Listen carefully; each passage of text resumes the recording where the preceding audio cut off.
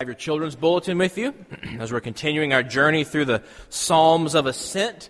This is Psalm 120 through Psalm 134 that pilgrims on their way to worship in Jerusalem would sing as they went up to Jerusalem several times a year. These are songs that on that journey they would sing and learn together. These are songs, and I love to think about this, that Jesus Christ our Lord as a child would hear and learn these psalms as he went with his family several times a year. And then as he himself led his disciples several times a year back to Jerusalem to worship at these festivals, they would sing these too.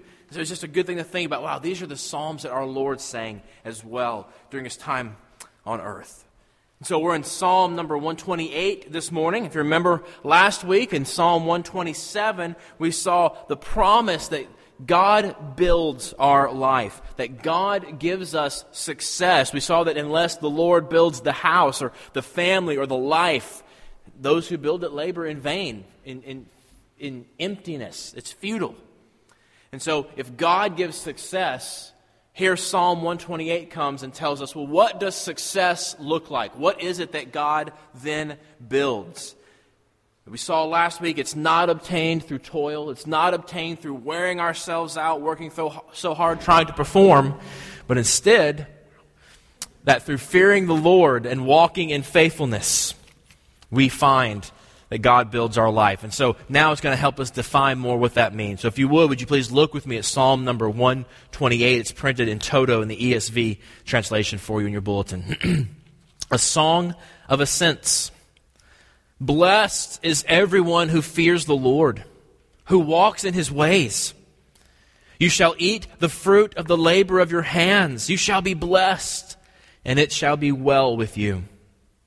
Your wife will be like a fruitful vine within your house.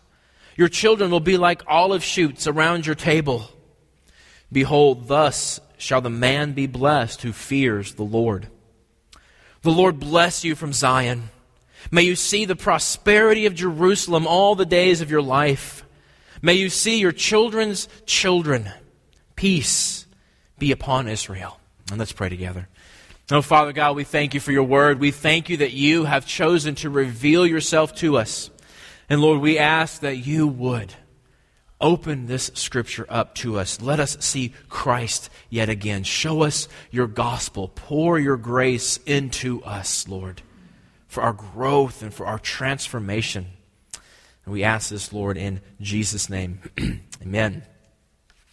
Well, when I was 18 years old, the large church I was part of, they got us all together as a group of our high school boys, and they took a part of us who had earned it, I guess you could say, on this special mission trip during our spring break. And it was a group of about 20 of us, and we were ranging in age from let's see, I think we had 16-year-olds to 19-year-olds on this trip with a couple chaperones, and we went to Belize, Central America. Those of you who are older than 45, you learned it as British Honduras, your little maps when you were younger. Belize is in Central America. We got to go on this trip, and what was great is that what we got to do is we got to clear cut an acre of jungle. And because we couldn't afford to get a lot of power tools down there, we had one chainsaw, and then we had a whole mess of machetes. And so there was very soft trees in Central America. You could literally, with one good swing of machete, cut through something about, the size around of a softball. Any bigger than that, you needed some help. And so I had the chainsaw because it was my dad's chainsaw. And so cutting through a jungle with a chainsaw was like cutting through butter. We had a ball, clear cutting an acre. And then we built a church. And then in the afternoons, we'd go play basketball in the neighborhoods and try to do some evangelism. And then at night, we'd go to worship services. It was just a really good trip. And the very last day, we got to go to the beach at Belize. It was a play day. So we were there working for 10 days. We played on day 11. And we had fun at the beach all day. And me and my best friend, we spent most of the day together. We were both 18. We were graduating high school in a couple months, thinking about our life. And he was going to go one way, I was going another. And we realized we probably never would connect with each other again. And so we just spent the day together. And I remember it was about 10 o'clock at night, and we were out on this dock looking up at this Central American sky. The stars were just magnificent. It was unbelievable. And we're just talking about life and everything. And he just looks at me and he goes, "Man, how great is this trip?" And that's exactly how this psalm starts out. The ESV, in a rare miss, doesn't quite get the translation of the Hebrew. The NAS translation actually nails it. But really, this psalm opens up asking the question, man, how blessed is everyone who fears the Lord? That's the sense of this psalm. The guy's just in awe. He's like, man, how awesome is this? He's reflecting on God's goodness in their life. In fact, I would encourage you, if you don't have the tradition of doing this, this is a great one to read at Thanksgiving. Before you eat, just to read, your family is gathered on the table to read Psalm 128 and just rejoice in how blessed you are. So that's where we're going to go today. That's what we're going to talk about. I want to give you a theme, maybe help remember this at lunch when you're talking about the sermon or throughout family worship in the week. If you want to remember what we're talking about today, here's where we're going. Living daily in the gospel brings the hope and happiness you want and pray for. And so we're going to see that the whole gospel for the whole person brings happiness in everyday life. So pray for that. So let's jump in and see that. The whole gospel for the whole person. So again, this psalm begins with the great question, man, how blessed is everyone who fears the Lord, who walks in his ways? It's a statement of fact asked as a question, expecting the other person to go, I know, right? It's great. It's not an either or, it's a both and. If you fear the Lord, then you will walk in his ways. If you walk in the Lord's ways, then you show you fear the Lord. We don't get to separate those two. This is the difference between being a disciple and being a groupie in church world, we'll call it. You know groupies in church world? You know what groupies are, right? Okay, this means yes. Okay, this means no. Are y'all still here? Okay, make sure. Good. It's cloudy outside. People are a little more drowsy. So make sure you're still here. Okay, so, because we have to remember that, the difference in disciples and groupies, because the gospel is not something that happened way back then. The gospel is that you've been made a new creature in Christ. If Christ has birthed life in you by his grace, you will have new habits. You will have a new direction in life. You will walk in the ways of the Lord because you want to. Because you've been empowered to. Because the gospel has changed you into a God-fearer. Now, as soon as I use those terms, fear, and hinting at walking, which is obedience to doing God's will, our sinful hearts immediately go into a works-based mentality, and we take away from grace. We think about, he's got to tell me what I have to do to earn God's love in my life. But no, that's not what this psalm is talking about. This psalm is being a God-fearer is saturated with grace. Because it's in the gospel we see the incredible holiness of our God. It's in the gospel we see that our God is pure. He is clean. He is holy. And he will not stand sin. And before one who is so holy, without the gospel, we cry out, woe is me, for I am undone. But in the gospel, we see one so holy, and we say, praise the Lord, because Christ was undone for me. So I can stand in his presence. Being a God-fearer is covered in grace. Because it was to uphold the holiness of God that Jesus Christ came to save sinners like us. That Jesus Christ lived the life we should have lived. That he died the death we should have died to make us into those who would walk in God's ways is all about the grace of a holy God who says, you can't make it to me, so I will come to you. Of being a God-fearer and walking in his ways is all about grace. We praise him for his love and grace while we fear him in his holiness. That's the whole gospel for the whole person. We can look and we can say, I am a sinner. I have been saved by grace because Jesus Christ suffered for my sins, so I wouldn't have to before a holy God. It's this wonderful balance between fear and grace. And it makes us say with our whole heart, man, how blessed is everyone who fears this God, who walks in his ways. Oh, does that describe you? Does that describe your heart? Or are you more of a church groupie? There's an easy way to find out. That word blessed is a church word. If this weren't the Bible, if we were just translating this for a modern American audience without all the baggage of, well, you got to use religious language because it's the Bible, we would actually translate this word, you ready? Happy. That's actually how it's used more often, is happy. Are you happy? Are you satisfied?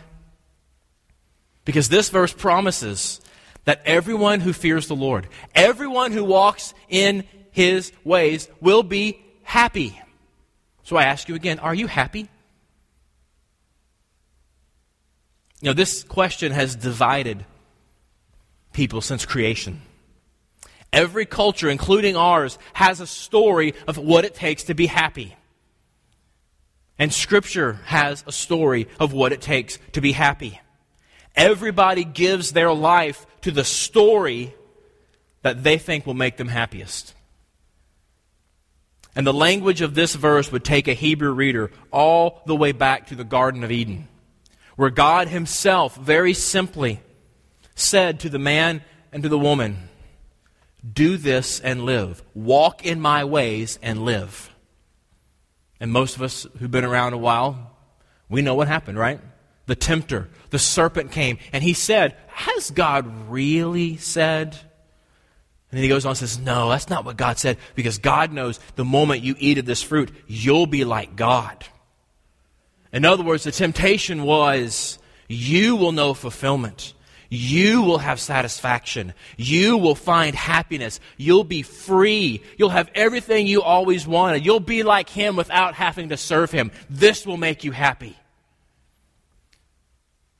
And they took the temptation. And our culture today offers a very similar temptation. You want to know real joy, real happiness in our culture? Do it your way. Be your own person. Be authentic by following your own heart. Follow your own pleasures. Follow your own desires. Then you will get what you really want out of life. Then you will be happy. And all we have to do is, in a very Dr. Phil-esque way, look around at our culture and say, how's that working for you? Because people don't seem happy. See, the serpent back then and our culture today gives the same temptation. They give the same story. They say happiness and holiness are completely separate and you can never bring them together. Because holiness keeps you from being who you were meant to be. So you want to be happy, be who you're meant to be. You can't be holy, do what God says, right? Don't eat the fruit, and happy. You can't fear the Lord and walk in His ways. You can't do it. But this psalm says actually yes, happiness and holiness go right together. Those who fear the Lord and walk in His ways are happy. Just this week, I had a conversation with someone whom I love very dearly. And this person is unhappy. That's the best way to put it. After some probing questions, trying to get to the heart, I kind of just said, I'm going to take a guess here. You haven't really been spending much time reading the Bible lately, have you? You haven't spent much time in prayer lately, have you? And so you have a very cold, very stagnant relationship with your Heavenly Father. And He loves you so much that He sent His Son to die for you. But if you want to keep Him at a distance after He has saved you, He will let you. He will let you live a joyous, stale Christian life. And you will go to heaven when you die, but you will have so much less of what you could have had in this life. He'll let you do that. But I challenged him and said, but you know, there is an intimacy available to you. There is an intimacy, there is a joy that awaits you if you will follow Him, if you will walk in His ways, if you will pursue Him, if you will seek to be more like Him. He will give you the strength, He will give you joy, and He will make you happy. And I say the same to all of you today. If you are in Christ, if you have confessed your faith in Christ, you look to Jesus Christ alone, you know where you will go when you die, but ultimately, if you look day in and day out, you're just not happy. It's because you've probably kept God at a distance. Stop it. Spend time daily in God's Word. Follow after Him. Walk in His ways. You will be happy. You will be blessed. This verse promises it. Because of His great love for sinners like us, He sacrificed His Son to bring you into His family, to bring sinners close to Him. He's offered the whole gospel to the whole person. Grab onto it, and you'll be happy and satisfied. Now, boys and girls, we've been using some big words like satisfied and everything. I want to make sure you get this. So look with me at your verse 1. Here's what Pastor Sean's talking about. It says this: people are really happy when they do what God says. That's it, boys and girls. It's very simple. God gives us rules because He wants us to be happy. He wants us to understand how to be happy. We really are happier, boys and girls, when we do what God says. But our hearts tell us to do the opposite, don't they? That voice in our heart says, no, we need to lie so we don't get in trouble. We need to take this because we want it. Our hearts don't want to do what God says. But isn't it great to know that God loves us in His grace and forgives us in Christ anyway? He says this will make you happy. We don't do it. And He comes in grace and forgives us anyway. What a great God. See, God loves you enough to help you obey Him, boys and girls, to help you be happy if you'll do it. Because living daily in the gospel brings hope, brings happiness. It brings the hope and the happiness you want and that you should pray for. Next thing this psalm shows us, it shows us happiness in every day. That's a bold claim. I know. The title for this sermon, Happily Ever After, comes from this section. So I want to read it again because it sounds like a fairy tale. Look with me at verses 2 through 4 again. He says this: you shall eat the fruit of the labor of your hands. You shall be blessed, and it shall be well with you. Your wife will be like a fruitful vine within your house. Your children will be like olive shoots around your table. Behold, thus shall the man be blessed, happy, who fears the Lord. If you fear the Lord and walk in His ways, your daily work will not be toilsome, He promises. It will be satisfying. You'll be blessed. You'll be happy. Again, the original Hebrew readers would read this and their minds would go back to the garden. They would go back to right before the fall where Adam is told to take care of the garden, to tend it, to keep it. It was not toilsome. It was glorious work given before the fall. But then after the fall, work was cursed to be toilsome. But Psalm 128 says, those who fear the Lord, for those who walk in His ways, God reverses that curse and your daily work will not be toilsome. Because of God's salvation, it has overcome the curse. You will find satisfaction in your work, in providing your daily needs. You will be happy. You will have a good life in providing for your family through your work. What a simple promise. I mean, to ask it in the way this psalm would ask the question, how great of a promise is that? Do you have that joy in your life, in your work? If not, and you are in Christ, what is it that you're missing out on? What is it that you're looking to make you happy if this is not true for you? Or how about this? How many of your coworkers, of your neighbors, have this kind of joy and happiness in their work? I mean, no one ever gathers around in the corner to complain about the boss because everybody just loves how the job's going, right? At the water cooler, everybody kind of has this awkward silence because there's nothing to complain about. I mean, y'all work in that kind of environment, right? Everybody has this joy in their life. Or is that not accurate where you work? Yeah. Think about the hope you have to offer them in the gospel. This verse says, do we believe it? That those who trust in the Lord, those who fear Him, those who walk in His ways, He comes into their life and He makes such a profound change that even with all the bureaucratic junk of any employer in modern America with HR rules has to deal with, He can turn that work into not toil, but fulfilling and satisfying. That is a huge promise. I know. And right now, many of your heart are going, nope, God's not bigger than the HR department. But I bet He can be. If you will trust God in your daily work, you will be happy. The Lord will meet your needs is the promise. I mean, our culture says you have to be more, you have to do more, you have to buy more to be happy. You have to accumulate more wealth, whatever it is. And the Bible comes along and says, actually, if you'll just do your daily work in faithfulness, God will provide your needs and you'll be happy. If only we would believe it. But that's a fairy tale, isn't it? How dare God say something like that if it's not true? But it is true. And the question, dear Christians, do you believe it? Well, verse 3 continues along with the crazy promise, this happily ever after fairy tale, by showing an ideal home life. He says, man, your wife will be like a fruitful vine, and your children will be like olive shoots, right? Who doesn't want that? Okay, maybe that's not quite in your wheelhouse. Let me help you out here, okay? A fruitful vine for them was a symbol of peace. It was a symbol of enjoyment. It was a symbol of prosperity.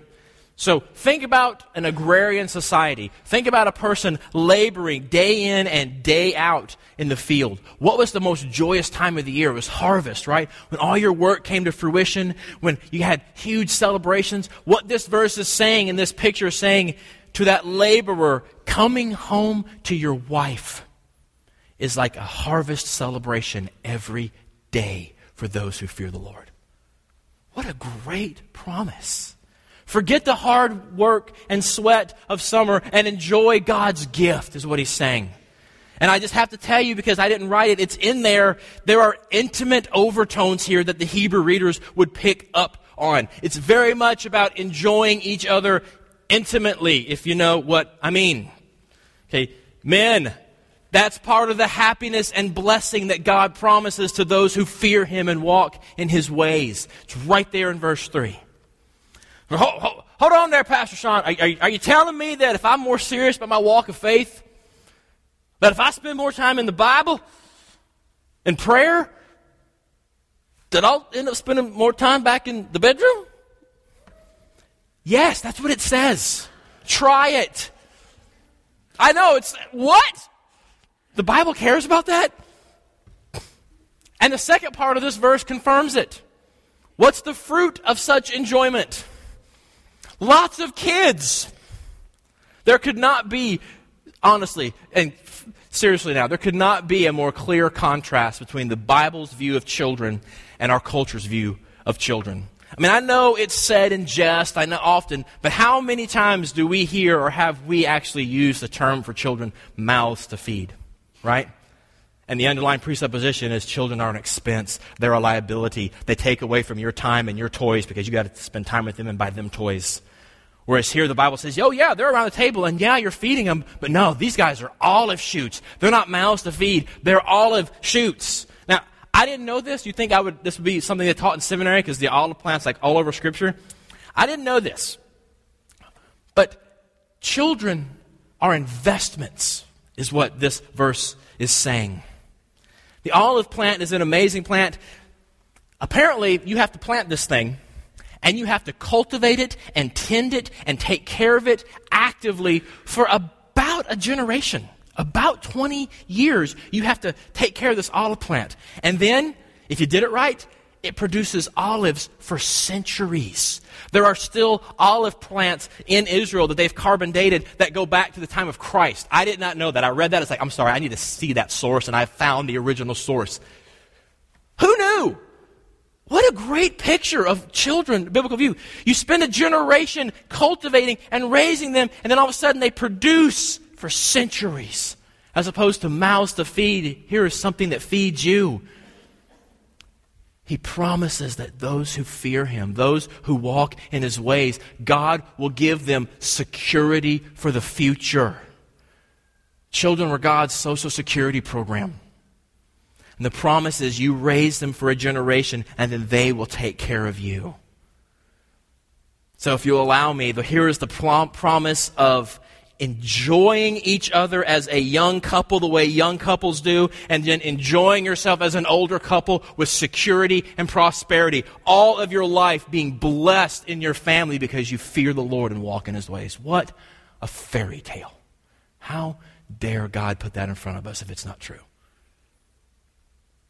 Now, a couple things I need to say at this point. One, for some of you in the room, this picture of an ideal family is a fairy tale. We have been there. I understand. As I've said before, Nikki and I were told by several doctors for several years we would never have children. I know the feeling in your heart of hearing this fairy tale. Some of you are single right now and don't want to be. Some of you are single again and really don't want to be. Instead of having this picture of an ideal family hurt your heart, remember this imagery goes all the way back to the Garden of Eden. God is showing the glorious blessings he always intended for his people to have. security, pleasure, happiness, joy. It's available for his people. In his providence, you may not be experiencing that right now, but be patient. This promise of the gospel is for all of creation. In the gospel, God is making all things new. The picture at the end of Revelation is heaven comes down to earth and replants Eden, if you will, and makes it better than it was before.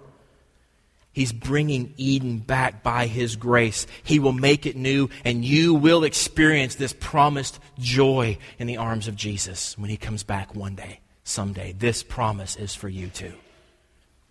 Until then, right now, today, you're part of the body of Christ. You are part of the family of the redeemed. This is your family. Rejoice in the children around this table. Rejoice in your brothers and sisters. We love to have you as part of the family. Don't be alone. And I want to get real practical here, okay? Thanksgiving's coming up in a few weeks. And our family is way far away. They just can't, it's just impossible for them to come and make it for Thanksgiving. And I want my kids to have the big Thanksgiving that I remember growing up with. So if you don't have anywhere to go on Thanksgiving, if you don't have any family around, I better not hear about you sitting alone on Thanksgiving. You come to my house, okay? I'm going to fry a whole turkey like they taught me in Mississippi. It's awesome. You'll love it. I actually put a whole stick of butter inside of it. It's great. So, because, turkey needs more fat, right? So anyway, you're going to love it. Come to our house and make pumpkin pie. It's going to be a ball. Don't you sit at home alone when you're part of the body of Christ if you don't have this in your life right now. Enjoy this through the church. The second thing, this ideal picture of a family, it's simple. It's ordinary. It's not extravagant. And it's joyful. This couple actually liking to be around each other, actually enjoying each other, growing in faith with each other. It's a joy, but it is not a perfect picture. And experiencing this is not perfect. There's challenges, but there's a joy and a blessing that permeates this all. Please don't think, well, we sometimes have a problem getting along. Like, we're not experiencing this. Well, yeah, you probably are. There's going to be some rough patches. But the question is, do you have this kind of joy in your home? It is a promise from God to his people who walk in his ways. It's a promise. If you are a Christian and you don't have this in your home, look into your heart and ask, where are you not fearing him? Where are you not walking in his ways? Ask him to show you, and then ask him by the gospel to give you the grace to repent and change. Because you can't do it by yourself. This is not, okay, find out where you're doing wrong, and then you better suck it up and do better. No, this is, Lord, I stink at this area. Loving my wife like Christ loves the church, who gave himself, but I like my stuff and my time. Lord, would you help me be more like Christ, because I can't do it. Live the gospel out in this. Fear the Lord and walk in his ways, and you will experience this joy. Again, I ask you, if you're not experiencing that, where are you not walking in his ways? The Holy Spirit probably just showed it to you. Repent. Ask for strength to walk in faithfulness in that area. I mean, look at the blessing offered to you in this. And if you do have this in your home, great. What about your neighbors? You think they want this kind of picture in their marriage, in their home life? This is the hope we have to offer people in the gospel. Take this to your neighborhood. This is real, practical hope that people are dying for. Now, just to make sure we don't punt this into fairy tale because it's too good to be true, verse 4 puts it right back into our face. I want everybody to look at the kids' translation of verse 4 to make sure we really understand this. Here's how we translate it for the kids.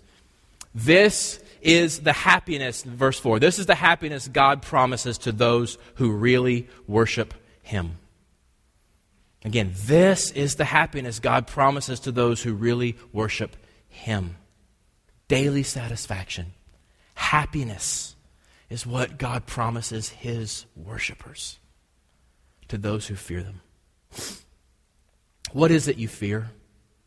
What is it that you are walking after, that you are walking in its ways? What story for happiness are you giving your life to? Whatever it is you're looking to for satisfaction, for happiness. If I can just have this. If I can just attain this, if only this were different in my life, then I could rest and be happy for a little while. What is it you're doing that to? For you today in 2014, it may not be a wife and a kids and a happy home life, but you have a dream in your heart of what it means to be happy. The Creator says He can provide that for those who fear Him, who walk in His ways. Whatever it is you're looking to, can it make that promise and back it up? Because this psalm promises living daily in the gospel brings the hope and the happiness that you want and you pray for. And so finally, what should we do then? We'll pray for it. Look with me at verses 5 and 6. He switches from describing it to actually praying for it. The Lord bless you from Zion. May you see the prosperity of Jerusalem all the days of your life. May you see your children's children. Peace be upon Israel. All that good stuff, I hope you get, is what he says. He proclaims blessing upon the faithful person. Let's look at Kids translation. The first part of verse 5. Here's what he says. He says, look, I pray that the Lord blesses you like this.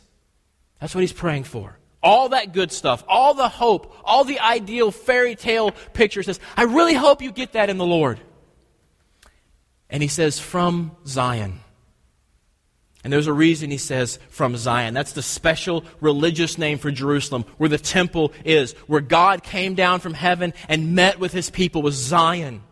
This is how God blesses those who fear him and who obey him. We need God's power to walk in God's ways, and we cannot do it on our own. And so he says, may he bless you from Zion. It's the equivalent to the New Testament coming and saying, may God bless you in the gospel to have a happy life. That through the power of God coming to meet with you on your level, that by the power of the Holy Spirit, given to you by the work of Christ, may you be set free from sin and empowered to walk in God's ways. And therefore blessed because you fear him. That's what he says, that little phrase from Zion. That's all wrapped up in that little prayer. Again, if we are responsible to make ourselves obey and fear God, this is a fairy tale. We have no hope because we are sinners who hate God's law and don't want to obey him. If you don't believe me, we said it as our confession of faith, right? There is none who is righteous. No, not one. There is no one who seeks God. If God only says to us, I will bless you when you walk in my ways, that's a tyrant, not a heavenly Father. But the prayer is, may the Lord bless you from Zion, from the place where he meets with his people, from the place where sinners can come to him and find grace. From the cross of Jesus Christ, we can be changed, and we can cry out, oh Lord, by your grace and the gospel, will you bless me and bless your people? Dear Christian, do you pray that way for yourself? Do you pray that way for your family and for your church? Because living daily in the gospel brings the hope and the happiness you want and you pray for. So let's wrap this up. He ends with a blessing. It says, peace be upon Israel. Peace, not the absence of war as we think of peace, but think of it more like wholesomeness. Not being fragmented in your life, but just being at rest, having satisfaction and harmony. That is what's offered to you in the gospel. Because Jesus Christ left the peace and satisfaction and wholesomeness of his Father's home, he entered into our world of strife and pain and discomfort, and he lived the life of obedience God demands of us in his holiness. That God says, do this and live, and we did not, and so we die. See, Jesus Christ is the embodiment of this psalm. He feared God and he walked in his ways all of his life. And in doing so, he received the blessings promised in this psalm. He was fulfilled to do his Father's work. He was blessed with a beautiful bride whom he enjoyed. And thousands of years later, his table is full of children who show his ministry was fruitful. Oh, but in his great love with which he had for us, Jesus Christ did not sit back in his blessings and say, yeah, I did it. No, he took that blessing and he gave it to those who needed it so desperately. To those who believe in him, who confessed his name, he said, you can have my blessing and my righteousness, and I will take your sins all the way to the cross, and I will die for them so you don't have to. He died the death we should have died for our sin before a holy God. And so Jesus can proclaim, you have peace with God, because his peace with the Father was broken for us. And in his resurrection, he conquered death, and he earned eternal life for his people. That's the gospel. That is a holy and righteous God who will not stand sin, whom we should fear. And he loves us so much that he gave his only unique Son. And he says, believe in him. Believe that he died for your sins and was raised for your life, and you will be saved. And God will bless you. Do you know Jesus Christ like that? Are you living in that blessing if you say yes? Because it's offered to you right now, today. Place your faith and trust in Jesus Christ alone. And this psalm, everything it promises can be yours. It's not a happily ever after fairy tale. It's a happily ever after gospel promise. Let's pray together. Father,